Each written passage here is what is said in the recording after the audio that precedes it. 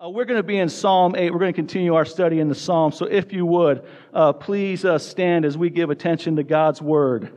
We're going to read Psalm chapter 8, and this is God's Word for God's people. David writes, O Lord, our Lord, how majestic is your name in all the earth. You have set your glory above the heavens. Out of the mouth of babies and infants you have established strength because of your foes, to still the enemies and the avenger. When I look at the heavens, your work of your finger, the moon and the stars which you have set in place, what is man that you are mindful of him, and the Son of Man that you came for him? Yet you have made him a little lower than the heavenly beings, and crowned him with glory and honor. You have given him dominion over the works of your hands, and you have put all things under his feet, all sheep and oxen, and also the beasts of the field, the birds of the heavens and the fish of the sea, whatever passes along the paths of the sea. O Lord, our Lord, how majestic is your name in all the earth. Let's pray. Father, O Lord, our Lord, how majestic is your name in all the earth. Lord, we can say with passion the same words that David penned thousands of years ago. Lord, you are our Lord. You are majestic, and we are here to worship and lift up your name. And so, Lord, where there is hurt, please heal us. What we know not, please teach us. What we have not, please give us. And what we are not, please make us. Informed by your word and empowered by your Spirit. In Jesus' name we pray, amen. Guys, go ahead and have a seat.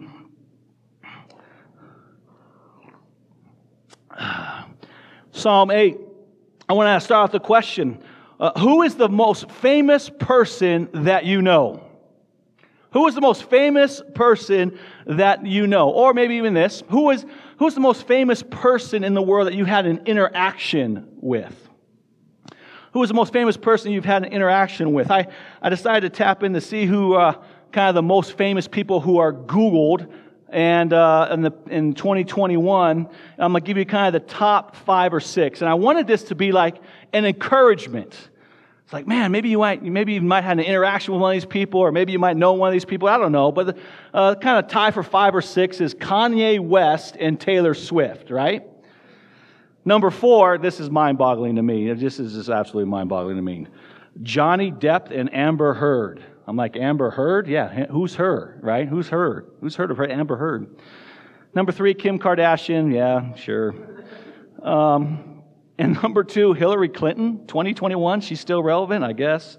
And then number 1, Donald Trump. And like I said, I wanted this to be like encouraging to you, but I was like, oh Lord, man, if these are the most famous people that people are Googling right now and want information on, it's kind of depressing, isn't it? So I said, okay, who's the most famous person ever to walk planet Earth? In all the surveys that I read, that I saw, looked up, there was like 10 of them. The most famous person in all the world is Jesus Christ. Amen? There was a lot of 2s and a lot of 3s and a lot of 4s that kind of fluctuated, but Jesus Christ, and that should bring us back to like praise and joy and worship. That Jesus is the most famous person in all the world. And here's the thing. You know Him. You know Him.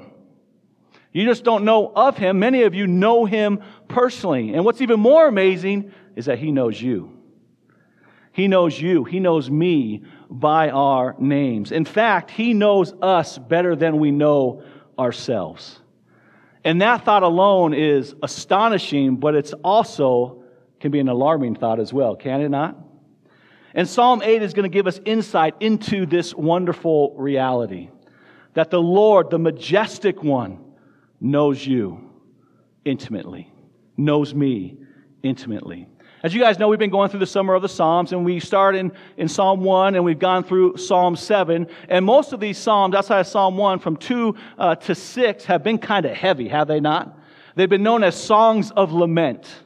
And there's a lot of talk about, judgment and wrath and injustice, but the gospel still reigns. And they've been some heavy sermons, and the young guys have done pretty good. Well, today in Psalm 8, we kind of take a turn. Psalm 8 is a psalm of praise. It's a psalm of celebration, and that's why I got to assign it to myself, right? Because that's one of the good things about making the preaching schedule. I'll give the younger guys a little challenge with those lament passages, and give me the easy one, so to speak. So today is going to be a good one. Psalm 8, it's a song of praise. It's a song of celebration from David. C.S. Lewis said this about this psalm. It's a short, exquisite lyric. One said this psalm is an unsurpassed example of what a hymn should be, celebrating as it does the glory and grace of God, rehearsing who He is and what He has done, and relating us in our world to Him.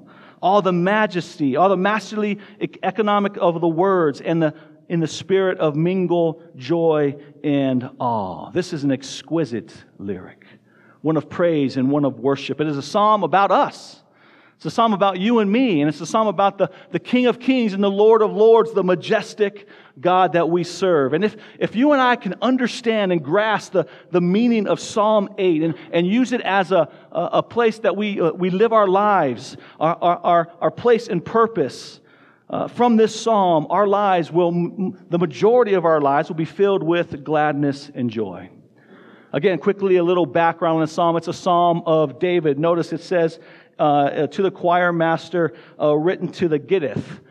What is the Gittith? Well, this is why you guys pay me the big bucks, to tell you what the Gittith is. The Gittith is, no idea what the Gittith is. And many scholars have no idea what the Gittith is. It's something that is ancient. It has to do with probably some way this psalm is arranged, or it might have something to do with the instrument that is used to play it. So we're not sure about the context or the time, but we know it's written by King David. He probably wrote this psalm as he was king. And either he's standing on the roof as it's night. He probably wrote this psalm in the evening time because he's looking at the stars and the moon. And he's either, just reminiscing about now and all that he's gone through as an older man, or he's remembering when he was just a young shepherd boy, when he'd be out with the sheep in the middle of nowhere and just laying on the ground at night and looking up and seeing the grandeur of the stars. And his king who's majestic. And so that's what we know about this psalm. So let's dive in. First, we see the Lord's world-famous name in verse 1 and in verse 9. The Lord's world-famous name. Look at verse 1. O Lord, our Lord, how majestic is your name in all the earth. In verse 9, O Lord, our Lord, how majestic is your name in all the earth. And look at the end that it says earth, there's an exclamation point. So there's a passion, there's an emotion, there's an excitement behind this phrase. You just can't read it, O Lord, our Lord, how majestic is your name. Like David is excited. He's looking at the stars. He sees the moon. He looks at the grandeur of God. And he breaks out in praise. Oh Lord, our Lord, how majestic is your name in all the earth. And right off the bat, again, we notice that these stanzas in 1 and 9 are the bookends of this psalm. It's the two rails on which the train of Psalm 8 runs on. And verses 2 and 8 will get us to our destination smoothly if we stay on these two tracks. Verse 1, O Lord, our Lord. We see there's two words there for Lord. And again, many of you understand the differences between these two names. But let me just highlight that. We see the first name is Lord, capital L, capital O, capital R, capital D. We know that as the covenantal name of God. It's Jehovah. It's Yahweh. It's the name that He gave to Moses at the burning bush when He gave the task of Moses leading the people out of Egypt. And Moses said, well, who shall I say sent me? And He says, I am who I am. It's the covenantal name of God. It's the covenantal name of God where God ratified His covenant with Israel at the base of Mount Sinai that we taught on a couple months ago in Exodus 19 and Exodus 20. This is the Lord. God named Himself Yahweh, the absolute existing one, the one who always was and who always will be. No beginning, no end. He is an absolute being, and everyone who has ever existed in this world, especially His people, depend on Him, depend on His covenant relationship, whether they know it or not. And then you have the second word. You have a capital L, but lowercase o, r, and d. This is not a name. The first one, the Lord, is the name. This is a title. This is Adonai. This means He is the sovereign. He is the king. He is the master. And so we see here, David starts out Psalm 8 by identifying who this psalm is about. It's about Jehovah, our King. You could translate this, O Jehovah, our King, our Sovereign, how majestic is your name in all the earth. The Lord who is eternal and totally separate from His creation, yet He has graciously entered into relationship with His people, into a covenant relationship as our sovereign King. And what is known about this King is that He is world famous. Now, we use this word world famous for athletes, for entertainers, for celebrities, as we just pointed out in Google, but there has only been one name that has been known since the beginning of creation. Since the first people, Adam and Eve, walked this earth, there has only been one name that every generation has heard uttered, and it is the name Yahweh. It is Jehovah. And I want you to just meditate on that for a second. Let that sink in. That Jesus, that God the Father, since the beginning of time, creation, since Adam and Eve, there's only been one name that has been uttered, that has been emulated, that has been praised, that has been worshiped. It's an incredible thought. Not President Trump, not President Obama, not Michael Jordan or Bill Gates or Taylor Swift or Kanye West or even Muhammad or Buddha. Only Jehovah. And not only is His name world famous, but we see the adjective. His name is majestic. It's a royal term. It's magnificent. This emphasizes His royal attributes and His character and His credentials and what He has to accomplish. And I'm glad it's the word majesty and not awesome. Right? Because we use that word awesome. We overuse that, right? We just had 4th of July and the fireworks were awesome. The apple pie was awesome. The hangout time was awesome, right? I love that He uses the word majestic because that word has a little bit more weight behind it. It emphasizes, we're not used to that word. If we use it at all, it's for something that is spectacular, right? And this is the word he chooses, that the Lord is majestic.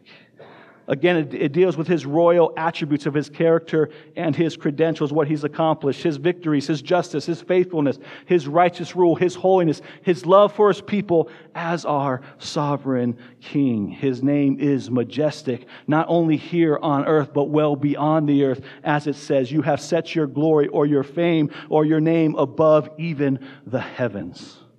So the Lord's name is known in the whole creative realm. In the whole of the cosmos, His name is seen, and when it's heard, it is ascribed majesty, glory.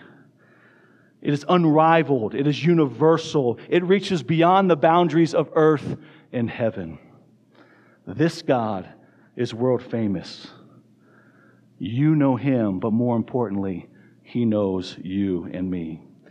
And that takes us to the second point. The second point is the Lord's world-famous strength or praise we see in verses 2 and 3. Look at verse 2. Out of the mouth of babies and infants you have established strength because of your foes, to steal the enemies and the avengers. Here the Lord uses this illustration or this contrast of babies and little children against the enemies, these more powerful adult kind of enemies of the Lord, of the Jewish people. Many believe in this context that Israel, the babies are a metaphor for Israel. Israel is a small country. It's a weak nation, yet it is moving through the Middle East and winning the wars and the battles against these stronger nations. That the Lord is using Israel, this small country, to again show the world His glory.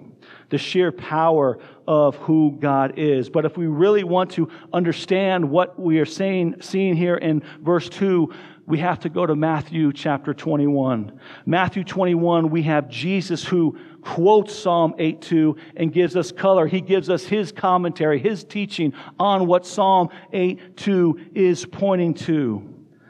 Matthew 21 is the triumphal entry of Jesus into Jerusalem. He's riding in on a donkey, and thousands upon thousands of people are laying down their cloaks, or laying down the palm branches, and they're saying, Hosanna, Hosanna, praise to the Son of God. They're ushering in. They see Jesus coming in as King. Jesus gets to the temple.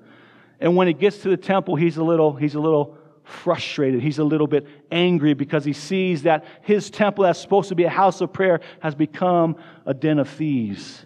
And he sees people making money off of the less fortunate. And so he cleanses the temple. Not only does he cleanse the temple, but then people start to come him with physical ailments, and he's healing them of sickness and disease. And as all this is happening, there's little children there, and as the little children see Jesus cleanse the temple and heal the lepers and the sicknesses and disease, all of a sudden the little children start to cry out and to say in verse 15, Hosanna, which means salvation, to the Son of David. The religious leaders who are around them get angry. And not only do they get angry, it says that they were indignant to what Jesus was doing, but more important, what the little children were saying. And they said to Jesus, do you hear what they're saying? And Jesus is like, yeah, man, I'm not deaf, He says, yes. And then Jesus gives them a little dig. Have you not read? You're supposed to be the educated. You're supposed to be religious leaders. Have you not read? And he quotes Psalm 8:2 in Matthew 21, where he says, out of the mouth of infants and nursing babies, you have prepared, he doesn't say strength, but he says praise. Praise. So Psalm 8:2 says, it shows God's strength, and Matthew and Jesus colors in. How does that show up? How does God's strength show up? It shows up in praise and worship from the mouths of those who are insignificant, uneducated, and weak. And it confounds those who are educated, who are older, stronger, and more wise. Jesus uses the infants, the babies, the little children to confound the wise. Again, Jesus quotes the Septuagint here. And again, translates that word strength as praise. So what is Matthew saying? What are these little children saying? What they are saying is that, what they are telling the world is that Jesus is God. Jesus is God. God's majesty is seen as these children are led to be praised by the Spirit of God to praise Jesus. And in turn shuts up God's enemies, the Pharisees, the scribes. They are silent at what is taking place. Again, I've already gave you the detail of the tape. The children are small, they're weak, they're uneducated, they're needy, and yet they silence the grown men, the educated, the ones that are called to lead and guide and direct in worship. And he still does that today. He still uses those who are insignificant to confound the wise with the words of praise in the gospel and pointing people to Jesus. But I want to take this application in a little different context, in a little different way, and I want to bring it home to you and to me. And my question is, have you ever been humbled by the faith of a child? Have you ever been humbled by the faith of a child? I can remember probably about 15 years ago, it was late May. We were here, and me and Nate were hanging outside, and it was a sunny day, late May, sunny day. And I said, "Okay, Nate, we got to put the sleds away. It's probably not gonna snow anymore. Got to put the sleds away." And Nate's like, "No, Dad, it's gonna snow." I'm like, "Bro," the son. I'm like, it's late May. I love your heart, but sledding season's over." But he said, Nate's like 5 or 6. He goes, "I'm going to pray, Dad. I'm going to pray that God's going to let it snow again." And in my mind, I didn't want to crush his little spirit. I was like, "Okay, buddy, you go ahead and do that, right? Let me know how that works out for you." The next day, wake up, it snowed. And I said to Nate, "Nate, it's snowing outside." He says, "I know, Dad, I prayed for it." And I said, "I know you did, son." And I wanted to give you a little teaching lesson on how to pray and then look to the Lord for faith and ask Him in that. I'm glad I left you in that lesson, right? I'm glad I led you in that way. No, I was silenced. I was doubting His little prayers. And here I am. I'm the wise one. I'm the pastor. I know the Bible, right? And here's this child humbling me, teaching me about faith, teaching me about worship, teaching me not to trust the weather patterns that you see on Channel 4, Channel 9, the meteorologists to say it's going to snow or not snow, not trusting in them, but trusting in the majestic one who controls those patterns. Have you ever been humbled by the faith of a child? You see, that's why we have children in the worship gathering, in the Sunday mornings. Typically, when we get back to normal, it's third graders and up are in this gathering. And there's a couple of reasons why. One, we want families to worship together. Too often when you go outside, our culture says, let's put the little kids here, the middle schoolers here, the high schoolers here, and the adults here, and we separate one another. We want to bring families together so the children can see mom and dad worshiping. So the children can see mom and dad singing praises to the Lord, to taking notes in their Bibles. So that's one. But the other reason why is children can understand what's going on. They go to school, they sit, they listen to their teacher, third grade and up. They're catching some of the stuff that we're saying here from the pulpit. And let's be honest, not everyone catches everything. You don't, I don't. But there's certain things that the Lord places on your hearts, just like the Lord places little things on their hearts. And let me tell you, if you're a young family with young kids in now, we've done this. Take advantage of this time on the drive home and ask your children who sit in this or who are in children's church right now, hey, what'd you learn? What'd you learn about Jesus? What'd you learn about the Bible? And be amazed that sometimes they're going to leave you speechless. And we still do that with our kids now. It's like after this, we usually go out and have some time together and say, hey, what did you learn? What did the Lord teach you? What did He show you? And the Lord still uses them to teach me. Even though I'm up here teaching, I'm like, oh, yeah, that's good. Should have remembered that. Have you ever been humbled by a child? Well, the Lord uses the little children to show His strength, to show us how to praise Him. And then third, finally, we'll spend most of our time here, the Lord's world-famous work and decree. The Lord's world-famous work and decree, verses 3 through 8. When I look at your heavens, the work of your fingers, the moon and the stars, which you have set in place, what is man that you are mindful of him, and the Son of Man that you care for him? To me, when I read this, I think of David as remembering his time back as a shepherd when he is out in the field and he's gazing up and he sees the brilliance of the Milky Way. And he's just overcome by the immensity of it. He's overwhelmed by the vastness of the Milky Way, laying out there and just seeing the millions and actually the billions of stars. Now, he didn't have Google to say, hey, give me the stats of space or what are some great facts about space. He didn't have the Hubble telescope to look through so he can count like there's 200 to 400 billion stars in the Milky Way. Or that the Milky Way is just a small galaxy and there's actually like 100, some people think 100 to 200 billion more galaxies. So when you step back and think about that, like there's more galaxies than there's ever been people that walked planet Earth. He doesn't have all that information. He just looks up and he sees God's creation. It's incredible and it overwhelms him. And let me just give you a couple of little stats since we do live in the era of Google and we have the Hubble telescopes and we have some facts about space. Let me give you some stats just quickly about the stars. What is the closest star to Earth? Who knows the closest star to Earth is? The sun. The sun. It's 93 million miles away, but it's the closest one. Then the next closest star is called Proxima Centauri. It's 4.2 light years away from the sun, from the earth. A light year is basically how light travels within 1 year, 365 days. One light year equals 6 trillion miles. One light year equals 6 trillion miles. So the second closest star to Earth is 4.2 light years away from us.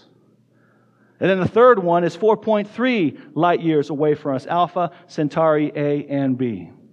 Kind of the popular analogy that sets the sun as the size of a grapefruit, somehow we can kind of maybe comprehend the vastness of this, is that the sun is the size of a grapefruit. You put it in California, and if you want, again, the grapefruit-sized sun to the grapefruit-sized Alpha Centauri system, you would have to travel about 2,500 miles. That's basically the distance from coast to coast. That's how vast the Milky Way is and the three closest stars to us. And there's 200 to 400 billion in the Milky Way, in our small little galaxy, and there's 100 to 200 billion other galaxies out there that the Lord has created. It's incredible, right? At one point, you're like, holy cow, that's amazing. I can't even wrap my mind around that. And at the second time, we've all asked the same question that David is. What is humanity that you are mindful of us. We are so small. We are so insignificant in this universe, in the cosmos in which God has created. And yet God does care. And what David says is it's like he takes the stars and he places them, God does, with his fingers. He says, I'm going to put the sun here. I'm going to put Mercury here. I'm going to put, what's the next one? Come on. Venus. Yeah, good. Venus here. I'm going to put the earth here. And around the earth, I'm going to put this little thing called the moon. And the little thing, the moon, this little insignificant, moon is going to dictate the patterns of our ocean and our tides. Now, David doesn't have all this information. He's just laying out there in the field looking up, and he sees this creation, and he's like overwhelmed by God's power, by His majesty. And yet we have all this information, and we ask the same question as David does in Psalm 8:5, or the answer of that we have in 8:4 is the question. 8:5 is the answer. The question is, what is humanity that you are mindful of us, that you care for them? And the answer in verse 5 is, again, unbelievable, yet you have made him a little lower than the heavenly beings and crowned him with glory and honor. Not only is the Lord mindful of us, but His love, His care for us even extends out even further, where He looks at us and He bestows upon us glory and honor, fame and respect. These are the only two words that are used for God in the Psalms and really throughout the Bible, and yet God the Father bestows them on humanity, on men, on women, on children. Now, I don't know about you, but that's an astonishing statement.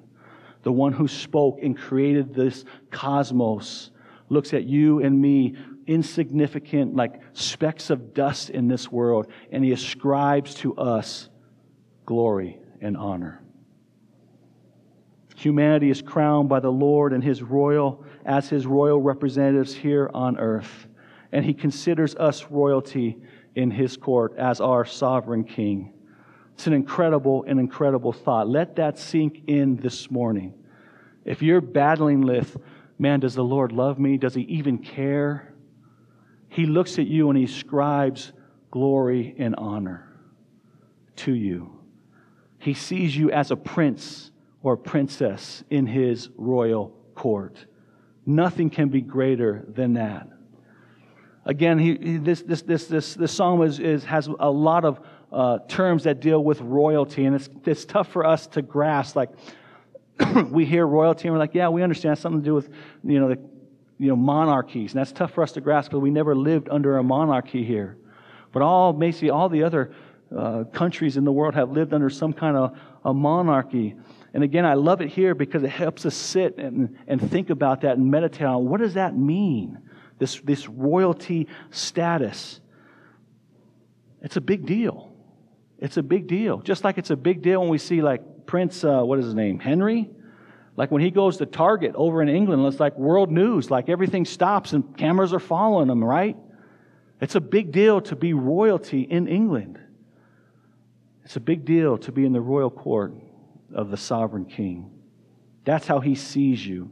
In all the vastness of creation, the Lord gives us and exalts humanity as the crown jewel of His creation. Not the sun, not the Milky Way, not the Grand Canyon, not the Rocky Mountains, but us, you and me. Little particles, little dust particles in the grand scheme of things. He sees us as valuable. He ascribes to us ones who display the image of God. And this is true of all human beings. This is true of all human beings. Every person who has existed has dignity, has worth. Therefore, when we're in conversations, in particular where we see ourselves in our time, in our culture, that we should show respect and compassion to everyone, regardless of their lifestyle, regardless of their ethnicity, regardless of their religious belief, regardless of their political stance. We should ascribe honor and dignity to them as people.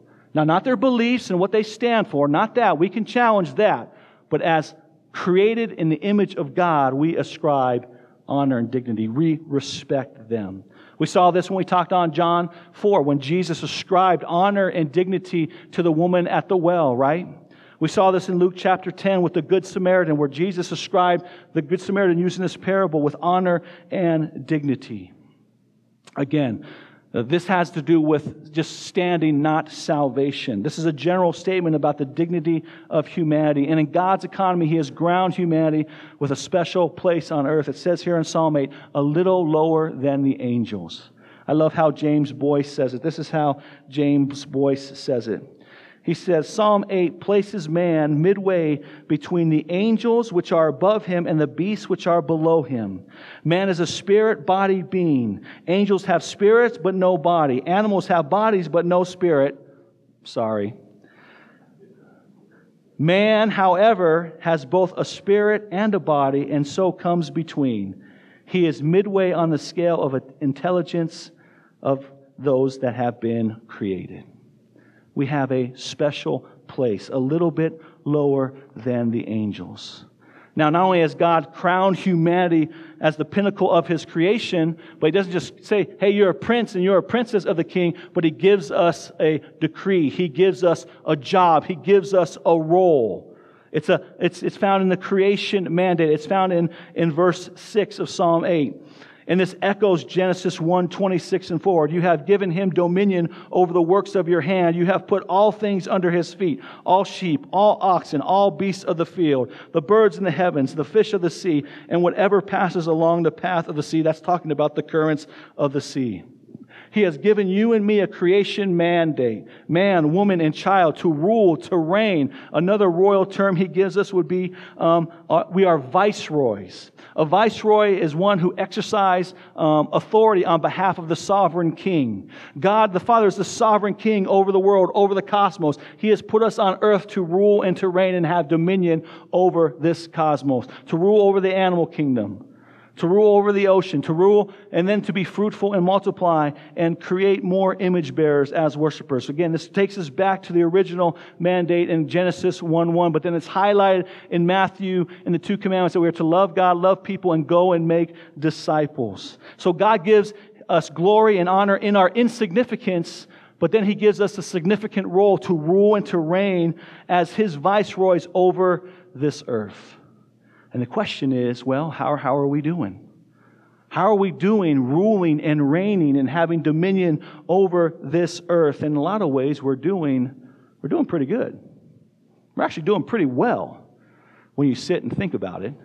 Again, we started out just walking, then we learned how to ride animals like horses, and then we created cars, we created trucks, created planes and helicopters and space shuttles. That's pretty amazing. We've created medicines to take care of and cure diseases. We've replaced knees, we've replaced hips, we've even replaced hearts. Other major organs, that's pretty good. It's pretty amazing. Computers, phones. Just take a look at what's taking place in the last several decades. We've gone from analog to digital. We've gone to vinyl to streaming. We've gone to, again, walking on earth to walking on the moon. We've created cultures and civilizations and arts and entertainment and all the ologies out there. And the time that we live in right now is an amazing time. It's an amazing time. We've done a lot of incredible things, leading, guiding, and directing and ruling over this earth. But that's not the whole story, and we know that. We know there's a downside, that our rule and reign hasn't been the greatest. There seems to be a problem with our ruling capabilities, right? Where we've helped a lot of people, we've also harmed people. We can hear the wars and the injustices. We're the most educated people that have ever existed and have the most information to us that have ever existed. We can make some of the dumbest and stupidest decisions on earth, right? And we see this going on all over right now in our culture. In fact, it just leaves you speechless. This past week, I was reading about a biological man who identifies as a woman trying to breastfeed a baby and then being like, it's not working. And you're like, yeah. Yeah, it's not working because that's not how God has created this world. And yet, people think that men could breastfeed babies. It's crazy. Or you look at our culture and people think that, hey, socialism, communism, it's a good thing.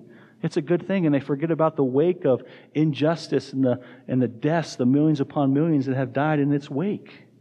I mean, we look at our world, and we got to ask ourselves and pause and say, like, hey, let's evaluate our thumbprint as viceroys, as rulers.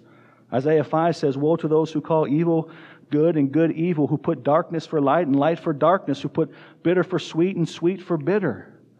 We see this in our own world. We see the good and we also see the bad. I mean, think about it. I mean, we're people of almost 8 billion people on this earth, and we get along for the most part, but where we don't, it can be real ugly. And again, as we go back to Genesis chapter 1, we long for heaven. We long for the Garden of Eve. We long for sin to be dealt with. We know that in Genesis 1, everything was perfect, and man and women were ruling and reigning over this world, and everything was going well until man sinned. Adam and Eve sinned, and then all of a sudden we've been tainted. And we've seen this cycle over and over again. We seem to have some success, and then we have some failure. Success and failure, success and failure. And that would be a sad story if that was the end, but of course it's not. And here, again, Jesus gives us a commentary, or the writer of Hebrews gives us a commentary on what Psalm 8 is pointing us to. And we're going to go over this in a couple months in Hebrews, but Hebrews chapter 5, speaking about Jesus, this is what it says. Verse 6 says, it has been said and has been testified, what is man that you are mindful of him, or the son of man that you care for him? You made him a little lower than the angels. You have crowned him with glory and honor, putting everything under subjection to his feet. He's talking directly about who Jesus is, ascribing Psalm 8 to this person, Jesus. Now, in putting everything in subjection to him, he left nothing outside his control. At present, we do not see everything in subjection to him. That's the struggle right now. We know the world has been conquered. Sin has been conquered. It's already not yet what we talked about. We know that there's a day in which Jesus is going to come back and he's going to deal with the presence of sin on earth right now. But not yet. There's still going to be the struggle between good and evil. Now putting everything in subjection to him, he left nothing outside his control. At present, we do not see everything in subjection to him, but we see him for a little while who's made a little lower than the angels, namely Jesus, crowned with glory and honor, not because of the suffering of death, so that by the grace of God he might taste death for everyone. You see, the first Adam that came, he compromised, he sinned. He rebelled against the king. He was an unfaithful viceroy. And that separated us. His sin separated us from the king. And that's why Jesus, the second Adam, had to come to live perfectly, to be the perfect viceroy, the perfect representative, the perfect ruler over this world. He tasted our suffering. He tasted our sin. He died for everyone. And he did that so he can bring sons and daughters back to right relationship with him, back to glory. Jesus reversed the compromise mandate that Adam and Eve did when they sinned so that it could be fulfilled. And this is what Psalm 8 is pointing us to. It's pointing us to Hebrews chapter 2. It's pointing us to Jesus, that one who is faithful would again be the perfect viceroy. He would live the perfect life and the perfect ruler in our place. He would die on the cross for our sin. He would be raised again, and then he would give us, again, some more color on the mandate to love God, to love givers, and to make disciples of all nations. And this is why we look to Jesus and we call him the majestic one. He is our majestic king. This is why he is the most world famous person to ever exist on planet Earth, because he took care of humanity's greatest need. He took care of your greatest need and my greatest need, and that is of sin. He lived the perfect life in our place. He died on the cross for our sin, and he rose again. And one day, sooner or later, he will come back to reclaim, and we will live in glory with him. He will once and for all put the end of sin, death, throw it into hell, and rule and reign with his prince and princesses forevermore. And that leads us back to verse 9, kind of sums it up. And I want to point out something, that little possessive word that David uses. He says, "O Lord," what? Our Lord. How majestic is your name in all the earth. O Lord, our Lord. It's the same word that Jesus used when he prayed to the Father. Our Father. who art in heaven. And we can personalize it even more. He is my Lord. O Lord, my Lord. If you have repented and trusted in Christ, if you repent of your sins and trusted in His life, His death, and resurrection, you can say with David, you can say with those that repent and trust in Him, He is my Lord. He is my King. I am a child of the King. And that's the question this morning. Have you done that? Is He your Lord? Can you say that without a shadow of a doubt, that He is your Lord? If not, again, today is the day to recognize His lordship, His majesty, His royalty, His power, His strength. Just as the little children saw Him and praised Him as King, as Savior, as Lord, you have been confronted today with that same question. Is He your Lord? And if you have done that, then tonight, when it's night, the stars are out, just get out, go outside. And even better yet, sometimes that you need to get a little bit away from the city. Get away and just look up at the stars.